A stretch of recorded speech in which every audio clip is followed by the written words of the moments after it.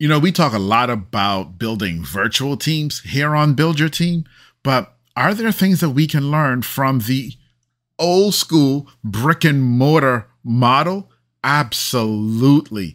And my friend Russell Mackenzie is joining me today to discuss some of those lessons that we can learn from the brick and mortar model that we can also take into the virtual model. Wait till you hear some of the things that he does and the way he does interviews. It's absolutely wonderful. As always, guys, we are brought to you by Client Attraction Pros. If you're a business owner who's ready to get your name out there and let the world know that you exist, we can help you through fantastic video marketing services.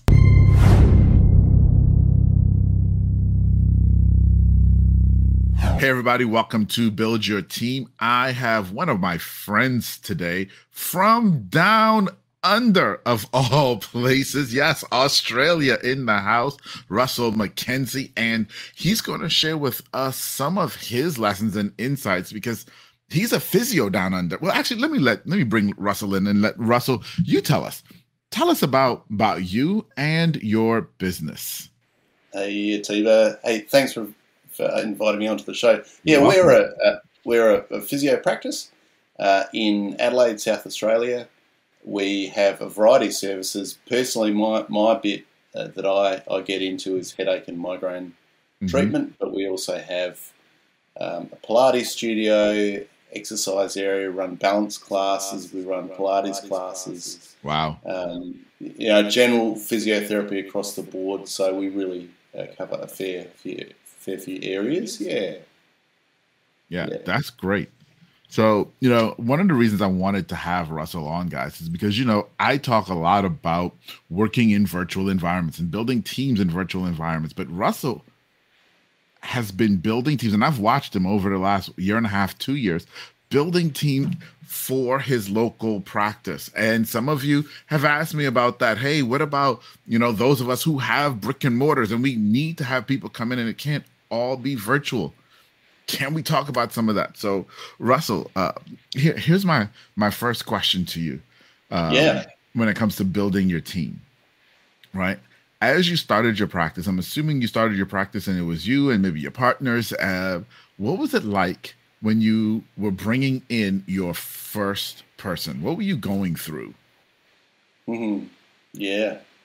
Well, so we started in June of 2009, which was a global financial crisis period, which was great time to start. Good choice. Why not? Better time is during a pandemic. Yeah, I know. It's crazy, really. So we started then, and it was after about 6 months, we brought on our first employee. So up until then, it had been me and my wife, who was really looking after the reception office manager, running the place side of things. And then in about January, I think, of 2010, we brought in our first physio, apart from me. And so I had known this person for a while. I'd worked with her before. We'd decided together that this was going to be the path that we'd follow, which we were able to follow through on. But even though I knew her well, it was still a really, really hard thing to do because up until then it had just been me and and my wife Toby. But as far as looking after employees'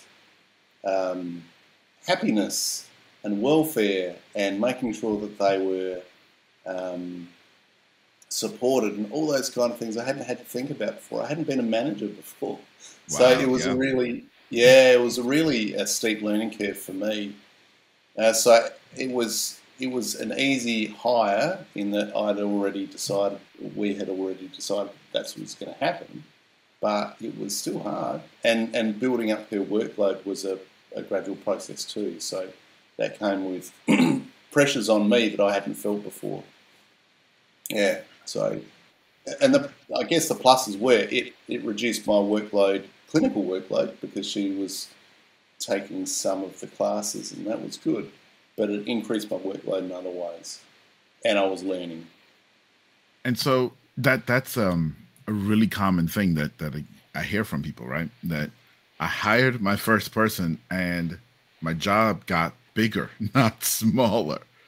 Yeah, Right. that's exactly right. And I think for a lot of new businesses, and when you're doing your first hire, that's a really unexpected reality, Mm. right? Yeah, I guess you think, oh, this is going to make life so much easier. I'm going to cut my workload in half here. This is going to be great. And the Yeah. reality isn't quite like that.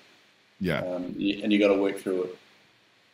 So my next question for you then would be, okay, so number one is, was there anything in particular that when your workload became harder that you had to focus on and learn through as a new manager? And then how did that change once you added the second, third, and fourth employee? That's a really good question. And I don't know that I learnt my lessons quickly enough, to be honest. I stumbled through that period, Okay, fair enough. and it took a while to see the thing that I was missing out on, and probably my biggest learning, which I didn't learn until down the track when things started getting a little bit easier, was to have systems and processes. Like everyone knows, you got to have systems and processes. I really didn't have them in place. It was very much leaving things a bit to their own devices, like management by abdication rather than delegation. And so, yeah, there was a period of time where it was pretty hard. And I think looking back, one of the mistakes I made in bringing on someone that was a friend that I'd worked before is that there wasn't a really clear, I don't want to use the word hierarchy, but it is really, like as the business owner, I think we both considered ourselves to be at the same level. And that was a mistake in retrospect, and that was completely my mistake. And so it ended. That created, I think, a few issues along the way, a few frictions that maybe if I'd have established that and established expectations better right from the start, it wouldn't have been a problem. So let me ask you this on that note. Would you say that if you had better processes, that would have helped with better expectations? Oh, absolutely. Absolutely. Yeah. Yeah. If we had the processes, if we had expectations were up front, I think that was the biggest thing, in terms of how we worked. Mm-hmm. If my expectations of her, but also of myself, I think I was just taking one day at a time. Really wasn't, I was learning how to be a business owner. I was learning how to be a manager. I was learning how to do all these things that I never learned about at uni. I knew how to be a physio, but I didn't know much beyond that. I was learning how to negotiate with the landlord. All those things all at the same time. Oh, Yeah. Yep. You know what I'm talking about? It's a lot. It's a lot. Yeah. Yes. So one thing that if I had my time again, I definitely would have done would have been try to change my mindset towards what I was doing with my first employee and think, well, I am the business owner. I do have certain expectations. These are what they are, and we've done it right from the start, and that would have avoided a whole stack of problems. Absolutely, and that is so awesome. And Russell, for everyone who watches me on a regular basis knows I always talk about this. I say you've got to hire for fit first. So often you want to hire for the position and the talent. You've got to hire for fit first. And in order to understand fit, you must first understand yourself. Because if you don't know who you are and who you want to work with, then it's impossible to actually figure out when someone fits. Then after you hire for fit, you've got to know what you want them to do and have, as you said, and I said all the time, defined processes. I'm the king of SOPs. Have your processes so they know what's expected. So it's great that you've had that. And I mean, for all of us, it takes a while, right? I think your story is very much like so many others. and mine included when hiring our first teams or managing our first teams, right? Yeah. But we grow, and that's the key, guys. Russell grew through it, and he got better. And so tell me now, where are you now from a management perspective? How big has your team grown, and what are some of the challenges that you're facing now, and what are some of the things that you've done that have really supercharged your team so that they really can be great physios inside of your practice? Yeah, we've got a team of 10, including me now. So there's 6 therapists, 5 physios, a massage therapist, 2 reception staff, and myself and my wife Toby. So there's the 10. So we've just gradually grown that out over the years. And what you were just saying before is absolutely spot on these days. And the way that we've ended up with the team that we've got, which is, I'm so proud of the guys that I work with. It's just, they're just fabulous. And they've all got their own individual take on things, but we work so well together. The way that I've hired is on personality, is on fit. First and foremost, I couldn't agree with you more. Skills you can teach. Yep. You can upskill people, but if they're the wrong fit, and particularly in a face-to-face kind of role, in a healthcare role, where it really does depend so much on your rapport with people and being able to get your message across, that's the only way to go. And one of the biggest mistakes I've made in the past is hiring based on CVs or hiring under pressure to get someone into a role, and then you take what you can get, and it's not a good way to do it. Yeah. No, it's not. So now, sorry, I forgot what the whole question was. I went on off. No. That's great. That's great. But let me actually pause there and share something that I don't normally share either. I don't even look at CVs anymore. Okay, so like in our hiring process, which we've completely systemized, I don't, because your CV is not going to tell me anything about your personality. It's all about the communication, right? Yeah. And then I actually have someone else on my team who goes through CVs after I've decided which people I like. Yeah. Yeah, right. That's interesting. And it's like, because if you don't have the personality, I don't care what's on your CV. Yeah. I don't care what your history is. I don't care how good you are. I had that happen literally last week. Literally last week with someone we were interviewing, and it was just like, his CV is fantastic, but he's an absolute jerk. And the relationship isn't going to last very long if it's like that. No, he's not going to fit. I quite like that, because you're meeting someone and you're talking with someone and you're sussing them out without being swayed at all by what happens to be on their CV as well. So, I like it. Maybe I'll do that in the future. I have to make sure people are registered and they're qualified. So I like to see that little bit. But and so let me also be clear on that. So we do ask questions in our job posts, and your response back, right, your cover letter or whatever, has to answer those questions. So that's also big for me. And so like for example, if I'm hiring an accountant and I want a CPA, it's one of my questions: are you a CPA? Yeah. So I do cover sometimes those things in questions. Okay, good. So they qualify in that sense. But the fact that you worked for some big firm and you're some great person and I don't need to know all of that right now. I just need to know who you are. Yeah. I really like that.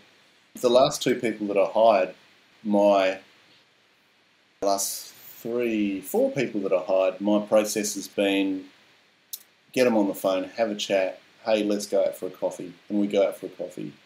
And sit down and talk, and Maddie and Lockie, who I hired most recently, this last year. I remember when you hired them. Do you? Yeah. Yes. Yeah, we were in a bit of a spot. It was a bit tricky because we had 2 people that left at more or less the same time for their own reasons, but it was just incredibly tough timing, and I caught up with these guys, and we sat and we talked and we talked and we talked. And I'm the kind of guy, if I go out with someone, probably after 20 minutes, half an hour, okay, I'm done, you know. But these guys, sounds really bad, doesn't it? But, no, it's the reality. Like, you know when you don't like them. Yeah, yeah. But these guys, we were just talking. I thought, oh, that's a pretty good sign. Very easy to talk with, very comfortable. And so my hiring process is a bit more like that these days. Making sure they drink coffee first, that's important. Yes.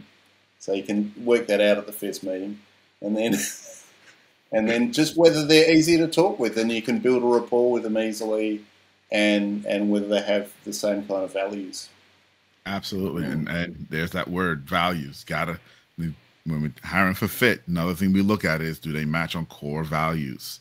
Right? Exactly. I want to put a date stamp on this for anybody watching this in the future. It's 2022 right now, guys.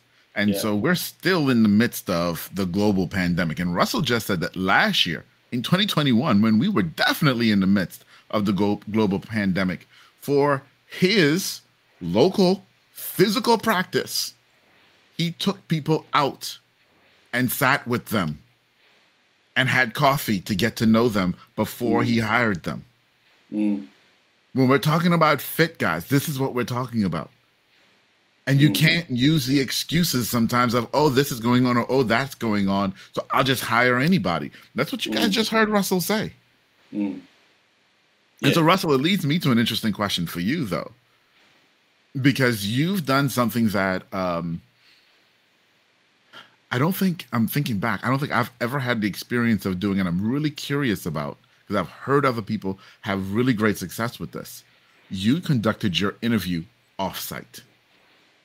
Yeah, well, that first meeting, I didn't, and what I said, it was an interview, but it wasn't an interview. So I said to both of the guys, hey, I just want to catch up for coffee. Nothing formal. This isn't an interview. I just want to catch up, have a chat. And it kind of was an interview in a sense, but it wasn't. We still went ahead and did a formal interview in the practice afterwards. Okay. But so it was really, there was no agenda in terms of, I didn't have any questions in particular that I was going to ask. I just wanted to see where the conversation went and just to see how good a fit they would be. So it wasn't an interview, but it was an interview, I suppose. Yeah. So it wasn't like I took them out and sat down and went through a bunch of questions. But that's awesome, because it took them out of the environment and it gave you a chance to really see who they are, right? Yes. And sometimes as business owners, we get so rigid that, oh, it has to be done this way, or it has to be done, that's the way everyone, but you said why. Yeah. Okay. So I think that's awesome, man. And the proof is in the pudding. Guys, he's had these two people with him for almost a year now.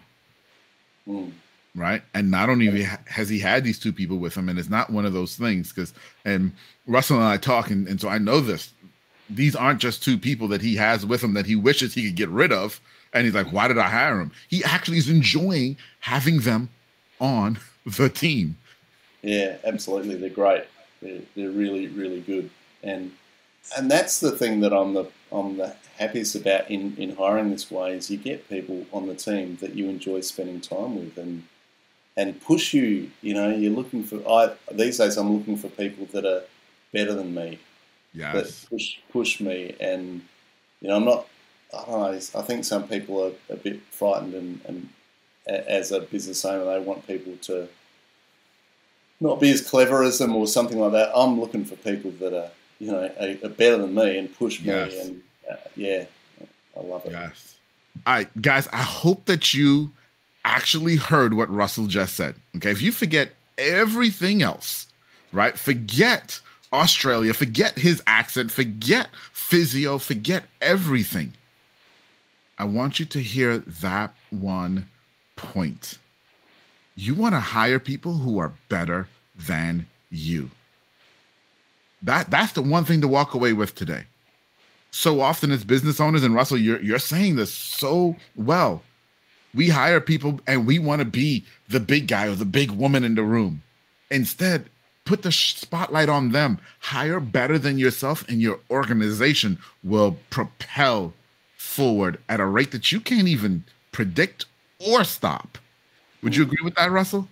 Yeah, absolutely. Yeah, yeah. And I've been in that trap before of feeling like I have to posture and and yeah, no, that's not right. You know, I know better than you, but in reality, now I'm really comfortable with the thought of these guys know more than me on all of these topics, and I'm really comfortable with it, and I'm grateful for it, and I hope they continue to. You know, that it's really liberating, really, for me to be able to say, oh, it's great. I know that I'm not the expert on this. You guys are much better at it than me.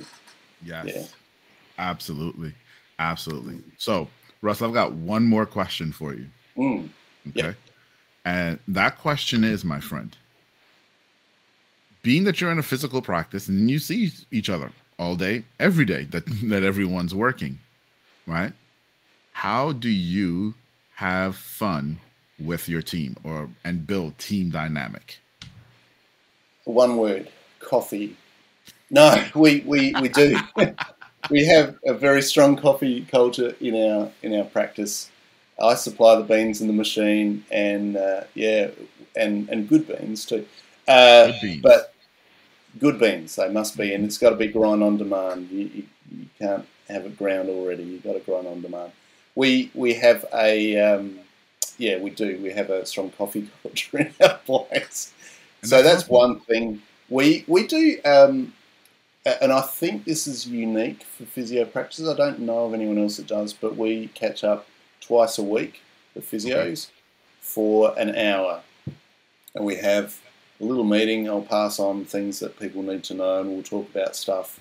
And then we have a half an hour of professional development after that, where it'll be me or one of the physios presenting.